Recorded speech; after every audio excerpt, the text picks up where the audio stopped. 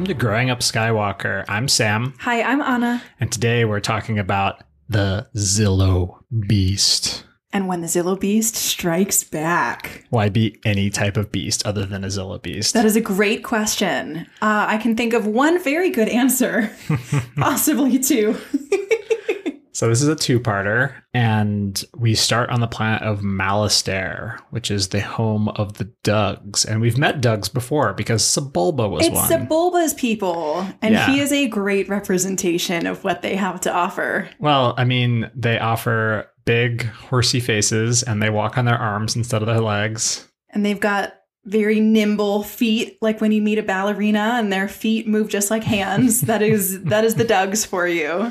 And they are being just hammered by a massive separatist invasion, and it is a fuel planet, and it's extremely important that the Republic grabs onto them. This is all exposition at the beginning that there's a treaty about to be signed between the Republic and Malastare to get this fuel. Mm-hmm. It's another econ lesson in the propaganda reel, which just I think is so funny. But this episode, it starts like a bad dream. I mean, I don't remember the last time we saw such a massive droid army. Yeah, it's like a Battle of Geonosis scale, just like row after row of droids and tanks. They have everything. They have tactical droids, vulture droids, spiders. Mm-hmm. And they're charging in, but the Republic has a secret weapon. And so we've got a bunch of clones sitting there, standing out in the open, shooting back at the droids or shooting back at them.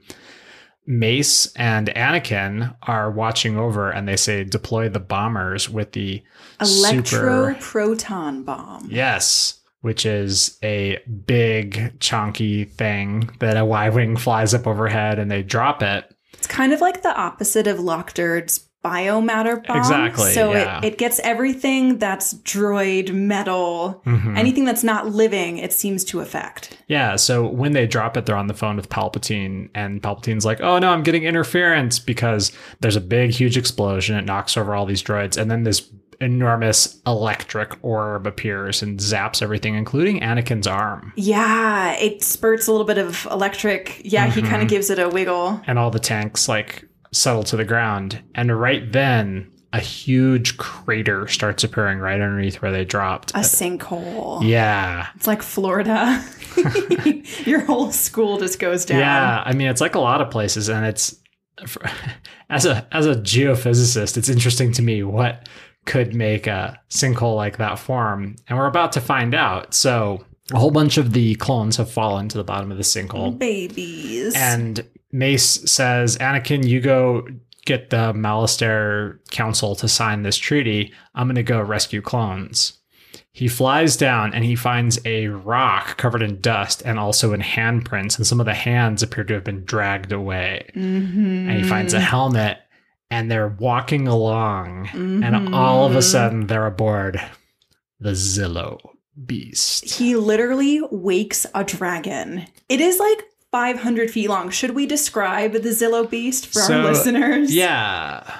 Biggest schmonster I've ever seen in Star Wars. It is really the ultimate schmonster. So this thing has a How to Train Your Dragon face. Head. Yeah, it's got that a very face. Toothless face. Glowing green eyes. 5 arms? It has 3 arms, 2 legs, and a tail. Yeah. And the arms are located symmetrically, so 120 degrees from each other around its body. Sort of an overwhelming number of appendages. We'll just say that. It's slinky. Yeah. It slinks around. Not chunky. There's not a lot of meat on those bones. No, it's got like these long 3-fingered hands, and the fingers are like noodly tentacles, except each one's the size of, It is very noodly. It's like a spaghetti monster. Yeah. Guess what? It is also immune to lightsabers. Which Anakin learns when he's Mace is like, get down here now. And Anakin's like, cool. And he flies in his fighter. And R2 is like, he's like, R2, turn on the lights. And R2's like, and then, oh, nope, never mind. I see it, as he's like flying around this enormous beast. And then it goes after Anakin. Right, which gives Mace enough time to escape. But Anakin is snicker-snacked with the tail and whacked into the wall of the sinkhole. Yeah. So there's a rapid fire. Anakin saves R2. R2 saves Anakin, my boys. We really lean on R2's rocket thrusters in this episode. Great point. Yeah, enough that I feel like this is why we don't see him use them as much later, because he like burnt them out or something. Oh my gosh. Because he really rely on them. I have to call out that moment when Anakin swan dives into empty space and then R2, he like wraps his arms around R2. Cleared my skin, watered my crops. It was the best thing I saw all day. And then they land on the edge of the crater, and R2 like just falls to the floor. He's just like, this is terrible. He's like, I tap out. Why do you keep doing this to me? I have had a hard day. So then we are talking with the Malastarians. The Dugs really put the Jedi in a hard place. They say either help us kill the Zillo Beast or no treaty. Well, what they say is that, yes, we knew that there was the Zillo Beast here. We had to fight them and defeat them in order to start mining the planet's core for this delicious fuel that we sell you. They are our ancestral enemy. And they have this like scroll of how to kill Zillo Beasts that they all like keep secretly looking at and not showing the Jedi. I know. So the Jedi are talking with Palpatine, and Mace has the point of view of like it's a living creature in the Force, and it's the last of its kind. I'm not going to let the Dug kill it. Palpatine is like, I think we should either kill it instantly, however we can, or take it back. And Anakin manages to broker an arrangement where he's like, what if we pretend to kill it? And then yeet it into the outer rim, and nobody will ever know the difference. Yes. And so I really actually wish we had gone with Anakin's plan on this one. Yeah. So they get a bunch of electro tanks lined up, and they're about ready to make this plan happen when the Dug decide to start pumping fuel, which is apparently made out of glow stick juice on top of this thing. They get the first move. Yes. And so they're like, okay, joke's on you. We didn't actually need your help. We're going to dump radioactive green glow juice on this schmonster and murder it for you. It climbs out and starts just wailing on everything, because the Dug have these like, they look kind of like airport trucks with the staircase on them that they use to shoot frisbees full of explosives, and they're like shooting it at the Zillo Beast, and the Zillo Beast just does not care about explosives. And no thing. It climbs out, and just in time for Anakin and Mace to use their tanks to zap it. They put it to sleep. They whip out a little credit card reader so that the Dugs can like formalize the treaty, join the Republic. And now they have babysitting duty. They now have to take this stunned Zillo Beast back to Coruscant so it can be studied, because Palpatine points out it could maybe improve the Republic's defense technology. Yeah, well, I mean, if it's something that's made out of lightsaber-proof material, maybe worth looking into. Although it's funny, only the Jedi have lightsabers, so why would you need to outfit an army versus lightsabers? We're going to have to talk about the Palpatine shadiness in this arc. I do have to say, Anakin and Mace give each other a look at the end of the first episode. They're like, same shiz, different day. Yeah.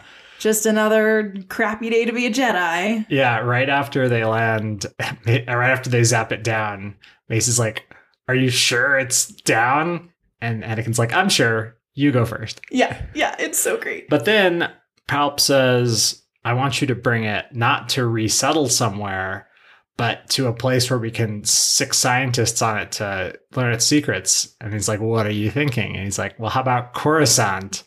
And Mace is like, well, crap. And that moves us into the second episode of this arc. # worst idea ever. Okay, we have the Zillo Beast, and now we have the Zillo Beast Strikes Back. So, fortune cookie for this episode. The most dangerous beast is the beast within. I can relate to that. I just want to say there's so many frowny faces in my notes that it is almost funny. My notes just say Zillo Beast over and over and over again. Well, that is also accurate. Whenever it goes into Zillo Beast mode and just like screams and throws tanks at each other. Zillo Beast. Accurate. We open this episode, the clone troopers and Anakin and Mace are bringing the Zillo Beast to Coruscant in this gigantic cruiser. It's still asleep. Palpatine already looks devious when he walks out to greet them, and he doesn't waste any time. They go into the special facility where they rigged up this electro barrier cage for the Zillo beast, and he talks to the doctor, the scientist, Dr. Bowl, and he's like, maybe we should just kill it. Everyone's like, that is the worst idea I've heard in this litany of terrible ideas. It's the last of its kind, yeah. There's so many reasons why this is a terrible idea, and yet Palpatine is Supreme Chancellor. Mace, I will say, has really, I think, seen what Palpatine is up to. So he's talking with Obi-Wan, and he's like, you know what we need? Someone the Chancellor is obsessed with, who can change his mind. And Obi-Wan is like, okay, I'm picking up what you're putting down. Have you also considered throwing Padme at this problem? My read of that was that Obi-Wan's like, okay, so I know you're talking about Anakin. How do we get Anakin to do things without us telling Anakin to do things? Ooh. We ask Padme to ask Anakin to do things, because that's how that situation felt to me. Throw your wife at this problem. Exactly. I love that. Then Padme, Anakin, R2, and 3PO? Yes. End up in Palpatine's office. Yes. They have a rousing debate about animal cruelty. Although R2 and C-3PO aren't really part of that. They are not. They are just there. They're furniture. They are. They become... One of them becomes useful. R2 once again becomes useful. So Padme is on side animal rights. Palpatine is on side utilitarianism. Doing the most you can, the most good you can for the most amount of people. Yeah, but he's really selling it with this like time pressure. He's really like, you have no idea how many, death reports come across my desk, yada, yada. Yeah. Oh, he's so gross about it too. I think his line is, isn't it worth the life of one savage beast to give our brave troops the advantage they need to win this war? Yeah, and this whole time, so he's also like previously been in front of the Zillo Beast talking with the Doctor, and then later on he's on hologram with the Zillo Beast, and the Zillo Beast seems like it understands his intentions. It's tuned in. Yeah, it's understanding him. As usual in this scenario, Palpatine is just able to play Anakin like a fiddle. Padme's like, whose side are you on? Yeah. Happy wife, happy life, my dude. Like, did no one tell you this? And Anakin's like, the Chancellor's making some really good points. Ugh. Yeah. Sorry, I just threw up a little bit. It is a really odd dynamic that they have, because this happens multiple times. Whenever you get Padme, Anakin, and Palpatine together, Anakin and Palpatine are on like the same team, and it's very strange to see. Yep. Yeah. It's really tricky. Meanwhile, back in the laboratory, Palpatine actually orders Dr. Bowl to kill the Zillo Beast once and for all. So nothing that Padme and Anakin had to say changed his mind at all. Well, no. Obviously. Dr. Bowl developed this poison gas out of the glow stick juice from Malastare. Yeah, it's concentrated gaseous glow stick juice. Yeah. She did it in like 2 minutes, too. She's obviously very good at her job. Or she's got access to Dr. Vindy's lightning chamber. Underground lab. Yeah. I press this button and it turns it into poison gas. Like, okay, whatever, dude. Guess what? It is basically just powerful enough to make the Zillo Beast mad enough that it hulks out. It hulks out and rips itself out of the containment facility and starts making its way towards the Senate building. Okay, Sam, I know this is a King Kong reference. Someone tell me why my first thought for this scene was, oh, this is exactly like Rugrats in Paris. When Reptar got loose in Tokyo. I mean, because it's such a trope, and it's interesting coming off of the heels of Bounty Hunters, because that is a uniquely like Japanese art. That one of the Seven Samurai story is like a very traditional thing, and then fast forward a couple hundred years, and you have the very not stereotypical, but the trope of the monster, and the monster which is above and beyond control, and that's the original Godzilla. Yes, which is obviously what the Zillo Beast is based off. Yes. And then, of course, Reptar predates all of them, going back to biblical times, but... Nothing but respect for my formative monster movie, which apparently is Rugrats in Paris. Takes all types. So there's this incredibly dystopian scene when Palpatine gets on the loudspeakers of Coruscant, and he's like, I'm sure the Jedi will fix this soon. The Zillo Beast dives for the Jumbotron and just smashes it. Yeah, it knows that Palpatine is the bad guy. It knows. It does a little bit of damage. It then comes after Palpatine and our friends in his office. There's a very funny scene when Anakin's like, I am reminding you once again that it is time to go to the emergency escape hatch. And R2 is like, I totally hear you. I'm already out the door. Amazing. They skedaddle. Yeah, and they get in a very cool ship with one Senate guard and then the rest of the crew here. And then the Zillo Beast promptly snatches them out of the sky. Yeah, and that's when your King Kong comes in because they're flying around. And at that point, Mace and Yoda and Ayla are about to shoot the Zillo Beast down with their cannons. But Yoda says, no, the Chancellor might get hurt. And okay, so what they decide to do is they decide to distract the Zillo Beast because he's holding this plane and he's like, yes, this is exactly the nut that I want to crack. And so Ayla and Yoda hop on the Zillo Beast. Which is a real boss level for both of them. Incredible. As Anakin is trying to like can opener his way out of the ship, he's trying to help them escape. There is an amazing banter back down on the ground. Obi-Wan is like, it appears to be one of Anakin's improvised plans. And then Mace goes, how can it be a plan if it's improvised? It's just like so much shade. What Obi-Wan says is my favorite part. He's like, don't worry, just catch them when they fall. Yeah. And then Rex is like, Skywalker does a lot of falling. Skywalker's plans involve a lot of falling. So great. So true. So true. They then fall off the edge of the building. Yeah, everyone's sliding down the building and has to come up with their own survival strategy. Anakin gets Padme. Yes, barely. R2 gets 3PO. He harpoons himself and then 3PO lands on his head. Against the building, and then 3PO grabs him and is like, ah. Then they fly off using more fuel. They did not get Palpatine. So Palpatine is still in the front half of the ship. Everyone else flew out when they can opener and escaped. And so they're just about there. They're deciding to run away, and Anakin sends R2 to use the last of his fuel to rescue Palpatine. And conveniently, no one gets the clone trooper. Well, that was a Senate trooper. So that's not even a clone. That's someone who was wealthy.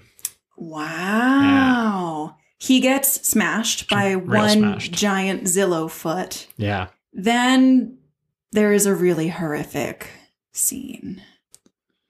This is where the clone troopers are bombing the Zillo Beast with poison gas that Dr. Bowl has perfected. It's enveloped in this radioactive green cloud. It's screaming and dying. The Jedi are holding the poison gas off. Yeah, they make a very cool force bubble. And then it dies. Yeah. And they cart it off Coruscant the same way that they carted it in, except this time it's not asleep, it's just dead. Yeah. And then there's the last little stinger, which is Palpatine hands Dr. Bowl her new orders. To clone it. Yeah. Yeah. This is a tough one. It was so fun until all of a sudden it wasn't fun anymore. Yeah.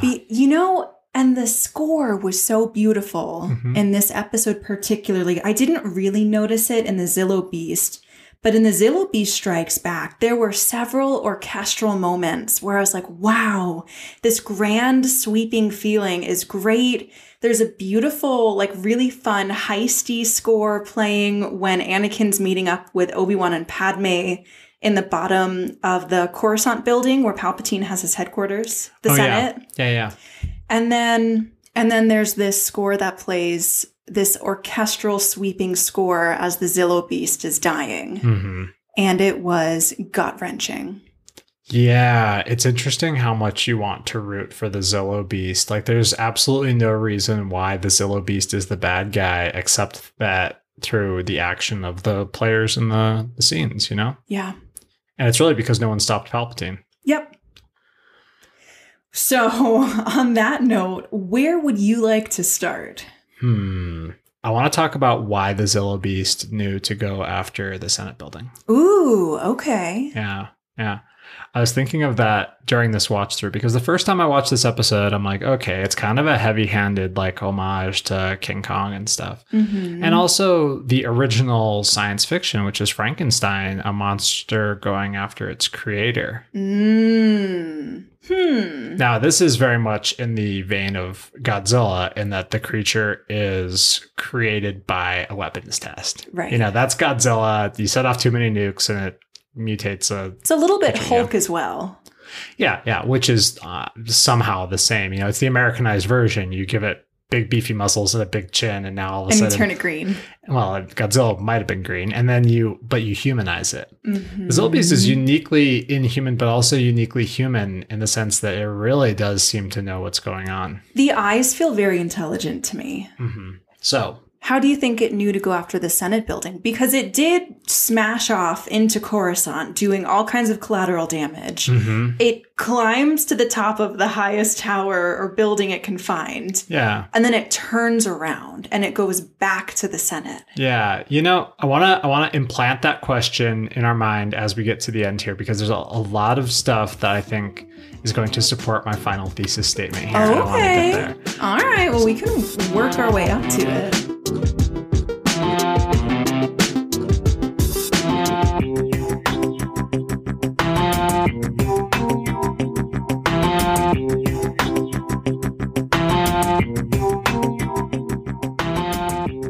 So starting at the beginning with the idea of fuel and Malastare and the importance. This is such a common thing that we've run into a couple times in the Clone Wars. I mean, we saw it recently with Ryloth and with a few other places the Toydarians, the necessity of the alliance building and how important that is for the Jedi to be doing. But then they're doing it as far as like gunboat diplomacy, because they're bringing in like a huge pile of clones to say, hey, you need to join with the Republic now, otherwise the Separatists will eat you.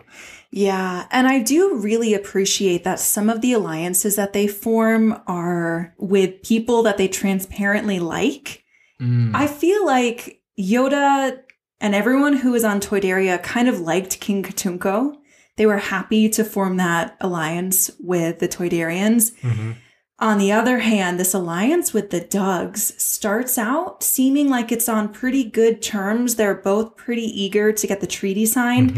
And by the end, I think everyone is feeling a lot more conflicted. Oh, very much so. There's another line right then when Mace is like, so what are we going to do about this Zillo Beast? Like, what's the plan? And they say, it's an internal matter. Yes. And that calls back to trespass, right? Yes. When all of a sudden it becomes an internal matter. You circle your wagons because you don't want to let the outsiders in. Yeah. I've been listening recently to some stuff going on in Ethiopia. It's September of 2021 right now. And there's a lot of crazy stuff going on in Ethiopia. And, you know, the UN is unable to perform an investigation because of the Security Council stuff. But also you kind of have to have the local government allow inspectors in. Sure, because sovereignty is a real... Yeah, I mean, as signatories to the UN, there's different things going on. But like there's an element of, this is an internal matter. And as soon as you do that, you kind of get the feeling... There's something to hide. Yeah, but then on the flip side, it's not like our country here is signatories to most of those things anyway. So yeah, to avoid that. So it's interesting how that chafes to us as viewers, because we feel like we're the good guys because we think of the Jedi as kind of like super soldier cops. But in reality, like, where is the line for an internal matter? And maybe the Doug way of doing it puts him to sleep for 1,000,000 years or something instead of like vaporizing him. Didn't seem like it. But. No. Okay. Do you remember how Watto was such a D-bag in The Phantom Menace? And then we get to Toydaria and we're like, oh, the Toydarians are the best. Yeah. That is not what happens in this episode with the Dugs. We're like, remember how Sebulba was a total D-bag? Oh, guess what? All of these Dugs are D-bags as well. That is speciesist. But all the ones we saw were D-bags, yes. Okay. Yeah. I shall rephrase. All the Dougs that we met were D-bags too. So it's Sebulba and his D-bag friends. Which makes me feel a little bit less conflicted about everything that happens in this episode. They are just patently malicious. Yeah. So at the very beginning there also, we see this battle, and it's interesting because it's obviously a set piece battle, which is to say that the defender and the offender are meeting in a spot basically of their own choosing. Like, yeah, it's pitched warfare. Yeah. And the fact that like they're both able to pick up bombers and have air superiority and artillery, and they're in small arms range, says to me that like something different is going on besides the battle being fought as it is, despite the fact that it's a whole bunch of separatist armies. Like previously in Fallujah, we see that like the Republic will retreat and then come back to fight another day. Sure. Why are we making this huge effort to hold down this planet? And granted, Anakin talks about it, that like the offensive will grind to a halt if we don't have this fuel. But it seems like doing a blockade in space would be easier and safer. It's interesting because then we have this one weapon. We drop exactly one. And then something happens. It's pretty much as expected. And the sinkhole was definitely unexpected. Maybe. What Dr. Bowl says, and I remember this specifically because I thought this wording was so interesting. She said something to the effect of, we've tested for every probability, every probable outcome. Yeah. And I remember thinking, oh, that's such a great way to phrase it, because it is so clear that they haven't tested for everything. And there are improbable outcomes that are still possible.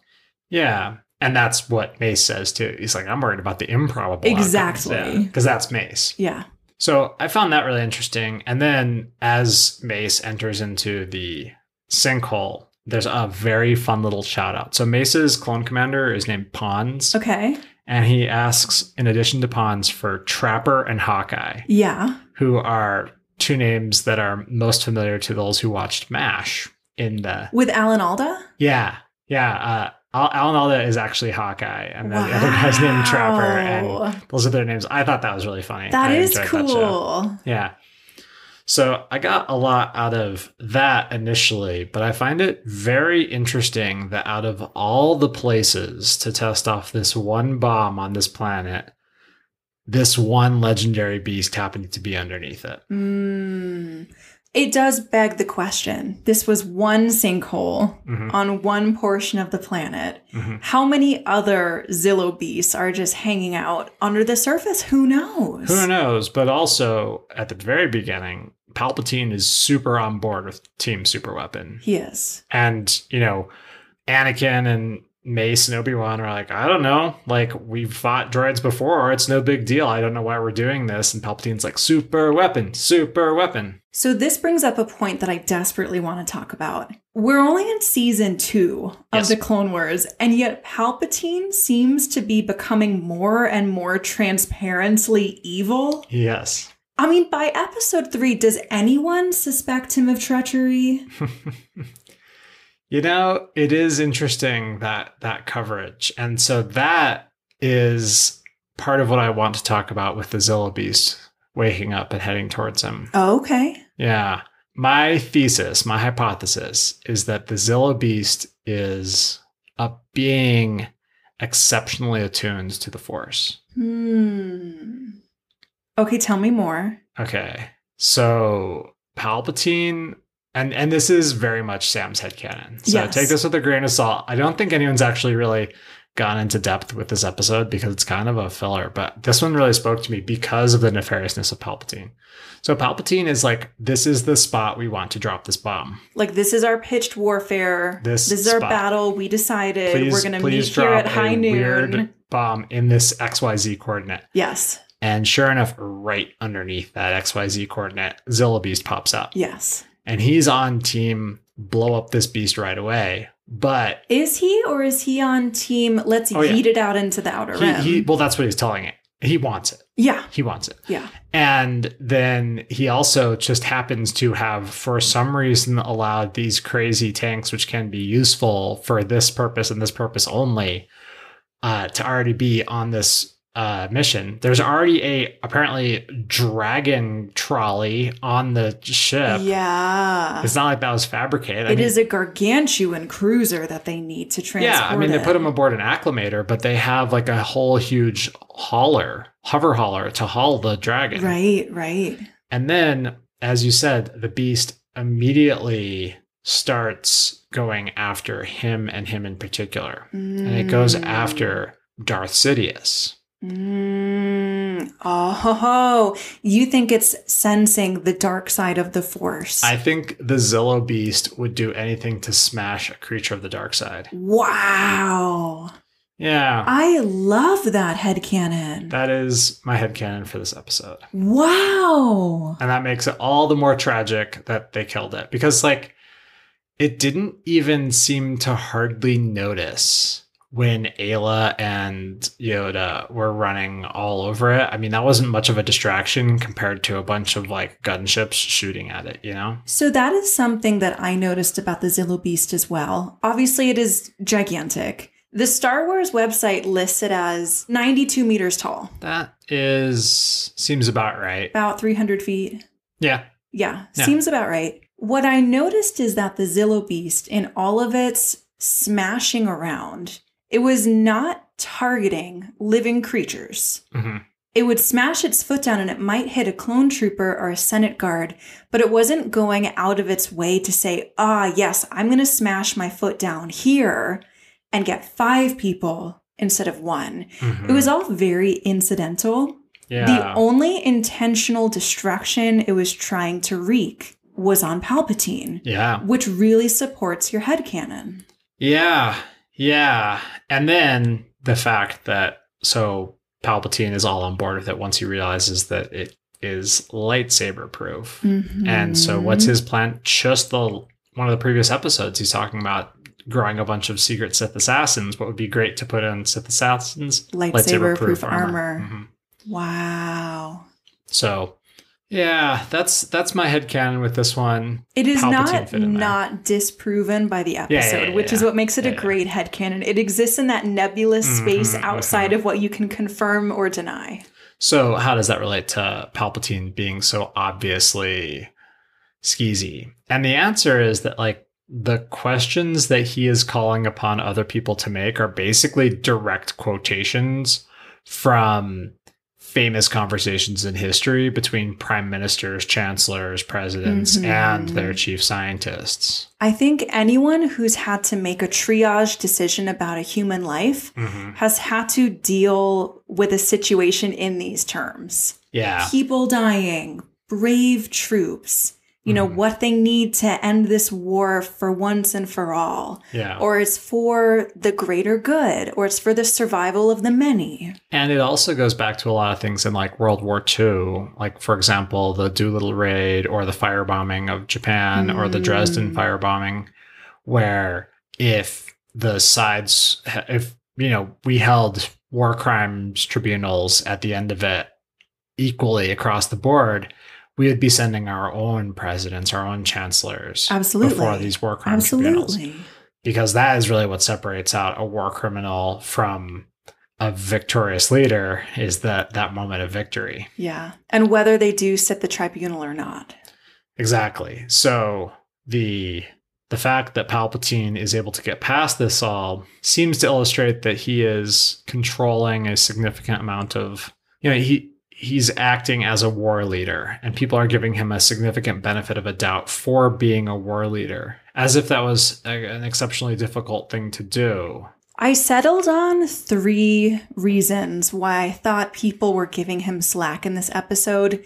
And this was hard for me because obviously as the viewers, we get perfect knowledge. So we know he's Darth Sidious.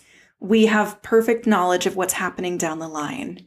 But I came up with 3 reasons why I thought people were letting him skate by. One is just that he's the Supreme Chancellor. He has the most power of anybody in the entire galaxy, more than Yoda politically. Yeah.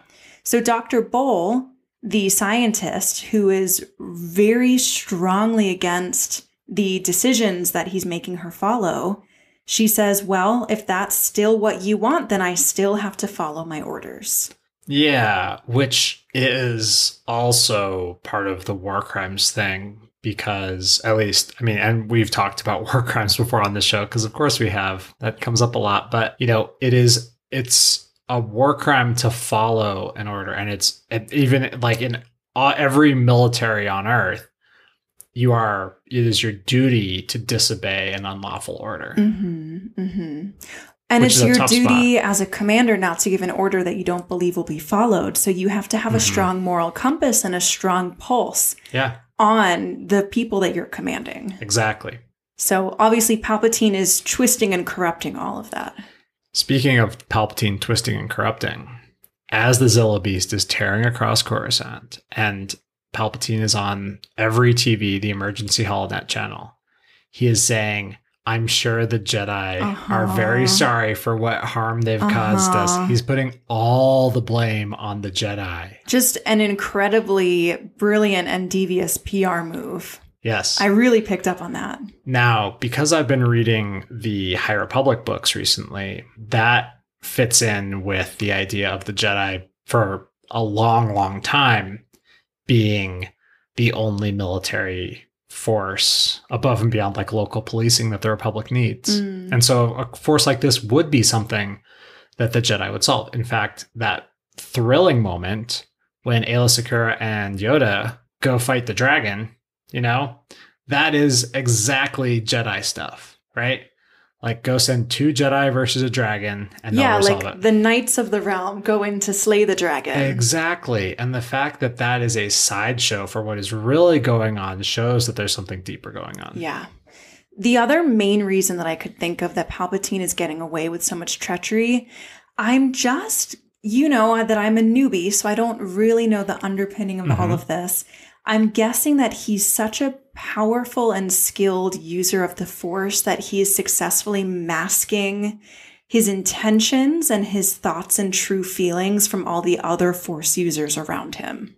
Yeah, absolutely. And something that popped up in this episode was I imagine that there's a moment where he is extremely grateful. So the front half of the ship that has Palpatine and unnamed Senate Guard number 1, soon to be deceased, doesn't know it's his last day at work, but wow, it skids down, and then Obi-Wan and Mace catch it, and it's just hanging there. And I'm wondering how Palpatine felt in that moment. I think he was genuinely afraid. I think he was afraid, but not for the reason of his imminent death. Oh. I think he was afraid that he would have to show off his power. Okay, that is something that I thought of when they were trying to escape his office. There's a moment when he's running towards the elevator and he's banging on the door to let the door slide up so they can get out. And for a moment, I thought he was going to be so afraid that he would like shoot Force lightning or something out of his hands. That would have really shown his cards. Yeah. There was a moment where we could see that true naked fear in his face. And I read that really, on the nose. I read it totally straight. He was afraid that he was going to die. He hadn't come up with his crazy Force immortality thing yet, so he might actually die. Yeah. But it is way more intriguing to me that he was afraid that he would have to use his powers to get out of this alive. Yeah.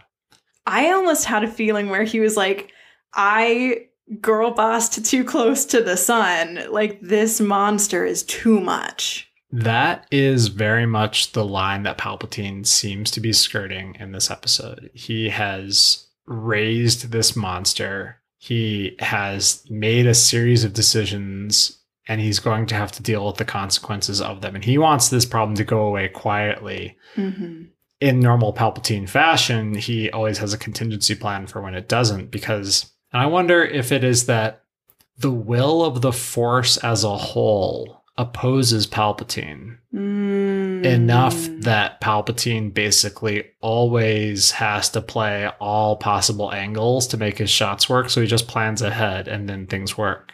Maybe. He's just so conniving that things work out for him to cover his behind. He truly does give me Littlefinger from Game of Thrones vibes, where if you plan for everything, you'll be surprised by nothing. Exactly. And that is very much what's going on with him.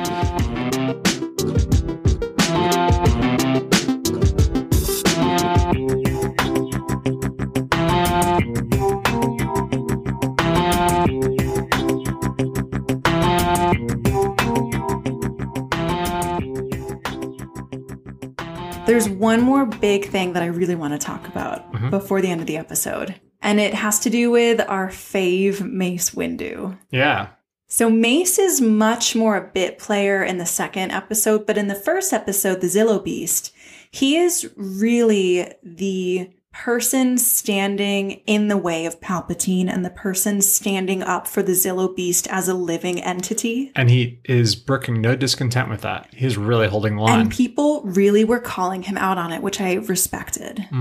Anakin doesn't really seem to be affected by the suffering of the Zillo Beast, but Mace is definitely sensitive to it. Yeah. So even when they're putting the Zillo Beast to sleep with their stunners, I think Mace is really bothered by the sight of this great beast on the ground. There is that. Also, Mace seems to really hate telling people I told you so, and it seems like he really has to do it a lot. He really does. He just hates it. So I think Mace is really empathetic to what the Zillo Beast is feeling. And I've come to feel different things about empathy as an adult. I used to think empathy was my great superpower. You know, it was always the thing in job interviews where they'd be like, what's your greatest strength? And I'm like, it's my empathy and my compassion for human beings.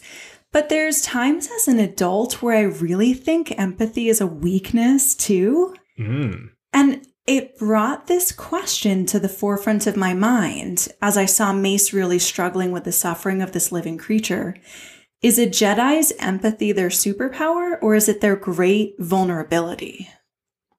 That is the question. Right? Isn't that the question?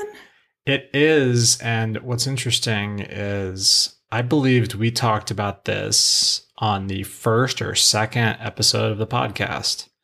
And we're going to keep talking about this same thing because this is what the Jedi Code is all about. This is how Anakin subverts the Jedi Code, right? This is how the whole thing falls apart, is because empathy is the most important thing. I'm reminded of a prayer, the Great Spirit Prayer, which is a Sioux prayer. One of the lines is, I seek compassion without empathy overwhelming me.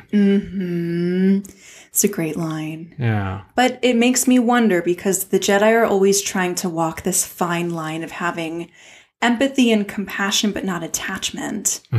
And the most powerful opponents that we've seen in the Clone Wars so far have been Palpatine and I would say Cad Bane. And neither of them have any empathy and they are unpredictable and unstoppable. Yeah. So I think empathy really is a great hindrance to the Jedi Order, as much as I root for it. Although in a way, I mean, the empathy protects them from all of those who would oppose them who also have empathy, which is the vast majority of their opponents. So it does protect them that they have a moment's prescience that someone's about to shoot at them or something. That is only the coldest of unthinking, of unfeeling people who can actually affect them. Makes me wonder what Palpatine had to go through to get to that point where he could fool all of them. Yeah. Pretty wild. That is a great question. Yeah. My final thing about Mace, there is an image that is seared into my brain and I cannot get it out of my head. So I thought I would force everyone else to see it too. Do you remember those PETA commercials? The animal rights organization, and they would do really sexy commercials with celebrities? No. Okay, well, PETA is an animal rights organization. They do really provocative advertisements to get people to go vegan and stop hurting animals. So they would have like hot celebrities posing naked with like vegetables over their bits.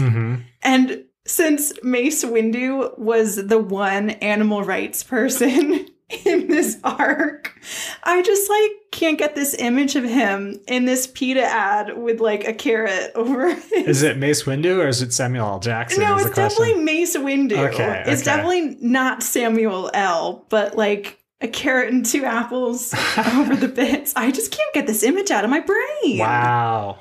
All right. It was my one moment of levity in a sea of frowny faces all over my notes. I was like, sexy Mace Windu PETA commercial. There we go. That's what I got.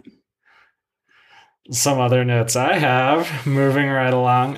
This is the first time we've seen Mas Ameda in a long time. Who's that? He is the major domo, the speaker of the house. Oh, with the horns? Yeah, he's a Chargian. He's a blue dude. He always stands behind Palpatine. We haven't seen him in the Clone Wars in a long time. Yeah, Also, I wrote down we got a lot of crazy alien races in this arc. We really did. And blink, you'll miss it. But this, I guess, canonically in order, is the first appearance of Mon Mothma. Oh. She is talking with Bail Organa in the Senate when the Zillo Beast climbs aboard it. Oh, I remember that. Mm-hmm.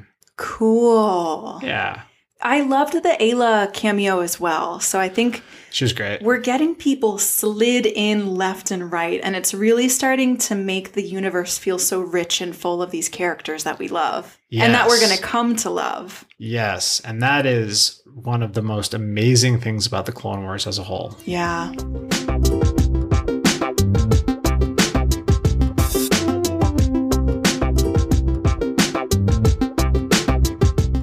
I have a difficult question. A difficult question? Yeah. How many arms does your Bae have in this episode?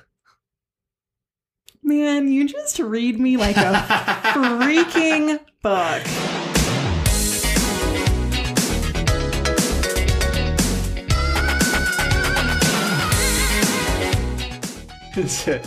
Is it 3?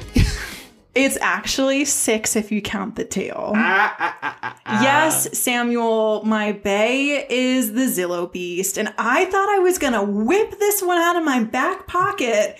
And you were going to be totally shocked and totally like, wow, my girlfriend has great opinions. I could see you holding a Zillo Beast in your pocket from a ways away. I had a Zillo Beast. Of a football field. Yeah. Yeah, I had to get a Zillo Beast-sized pocket to whip this one out. Which is real tough in women's clothes. Uh-huh. You try fitting a cell phone in your pocket, let alone a 92-meter Zillo Beast. So beyond what so really for the Zillo Beast, it's a matter of what it didn't do. The Zillo Beast was chilling underground, actively not reigniting ancestral warfare with the above-ground inhabitants of its planet. Yeah. It did nothing wrong. It provoked nothing. These freaking humans and Dougs came blundering into its home where it lived. Yeah. And messed everything up and then enveloped it in a cloud of deadly radioactive poison. Rave juice, yeah. And killed it. This is the saddest I've ever been about a Baywatch choice. This is not fun for me. Wow. This is my memorial to the Zillo Beast. You know, Sam, I'm really not one of those animal rights people. It's never been my hill to die on.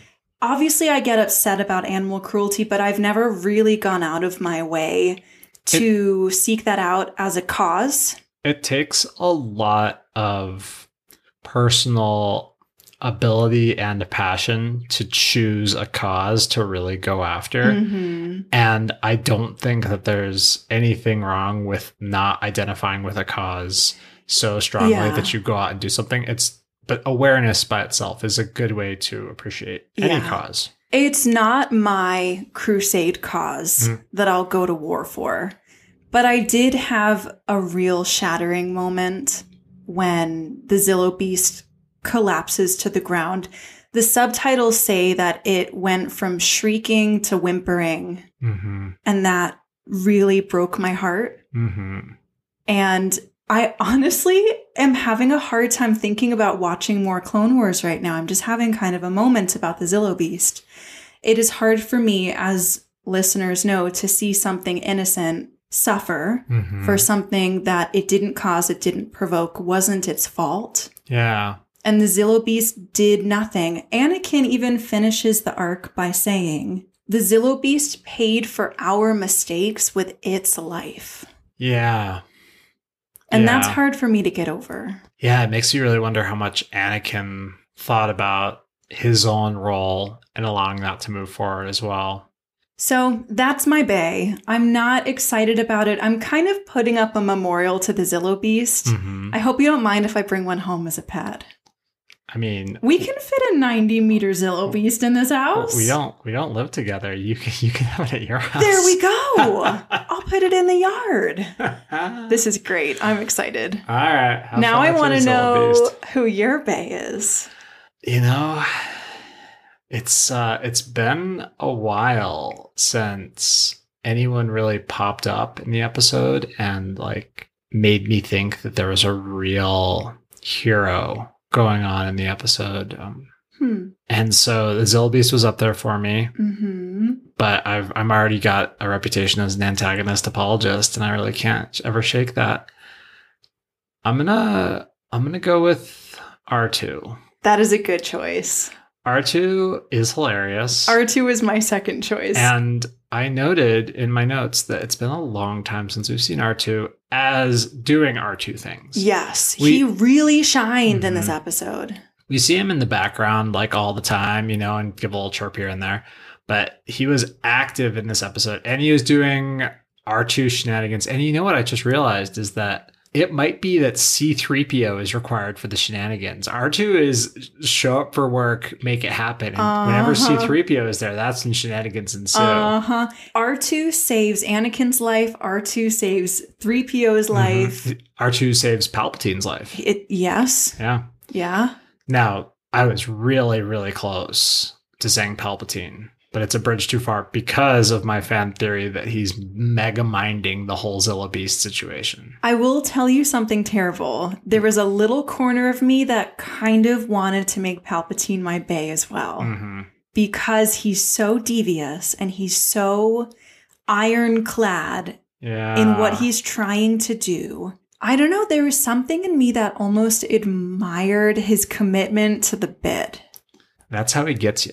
Yeah, that is how he gets you, because he's gonna get me in a room with Padme and just twist me all around. Oh yeah, that whole scene. But like that's absolutely how he gets you, because that's exactly how you expect him to act in that moment. You know, be like, oh yes, he has an iron will, because that is what people expect out of a leader. People are like, oh, I want someone who, you know, won't take guff from anyone and who will always do this and who's a good guy to have a beer with. And it's like, okay, so you're looking for Palpatine. You're looking for someone who wakes up, takes the Sith Lord Zoom filter off, acts his heart out. Yes. All day. And organizes results. Yeah. So that they always get what they want and are willing to spend just about anything to get it. I loathed him in this arc and I admired him in equal measure. It was a really tricky balance. Yeah. I'm glad that wasn't just a momentary moment of craziness for me, because I was like, girl, what are you doing? No, that's the Palpatine. Wow. He's going to get us too.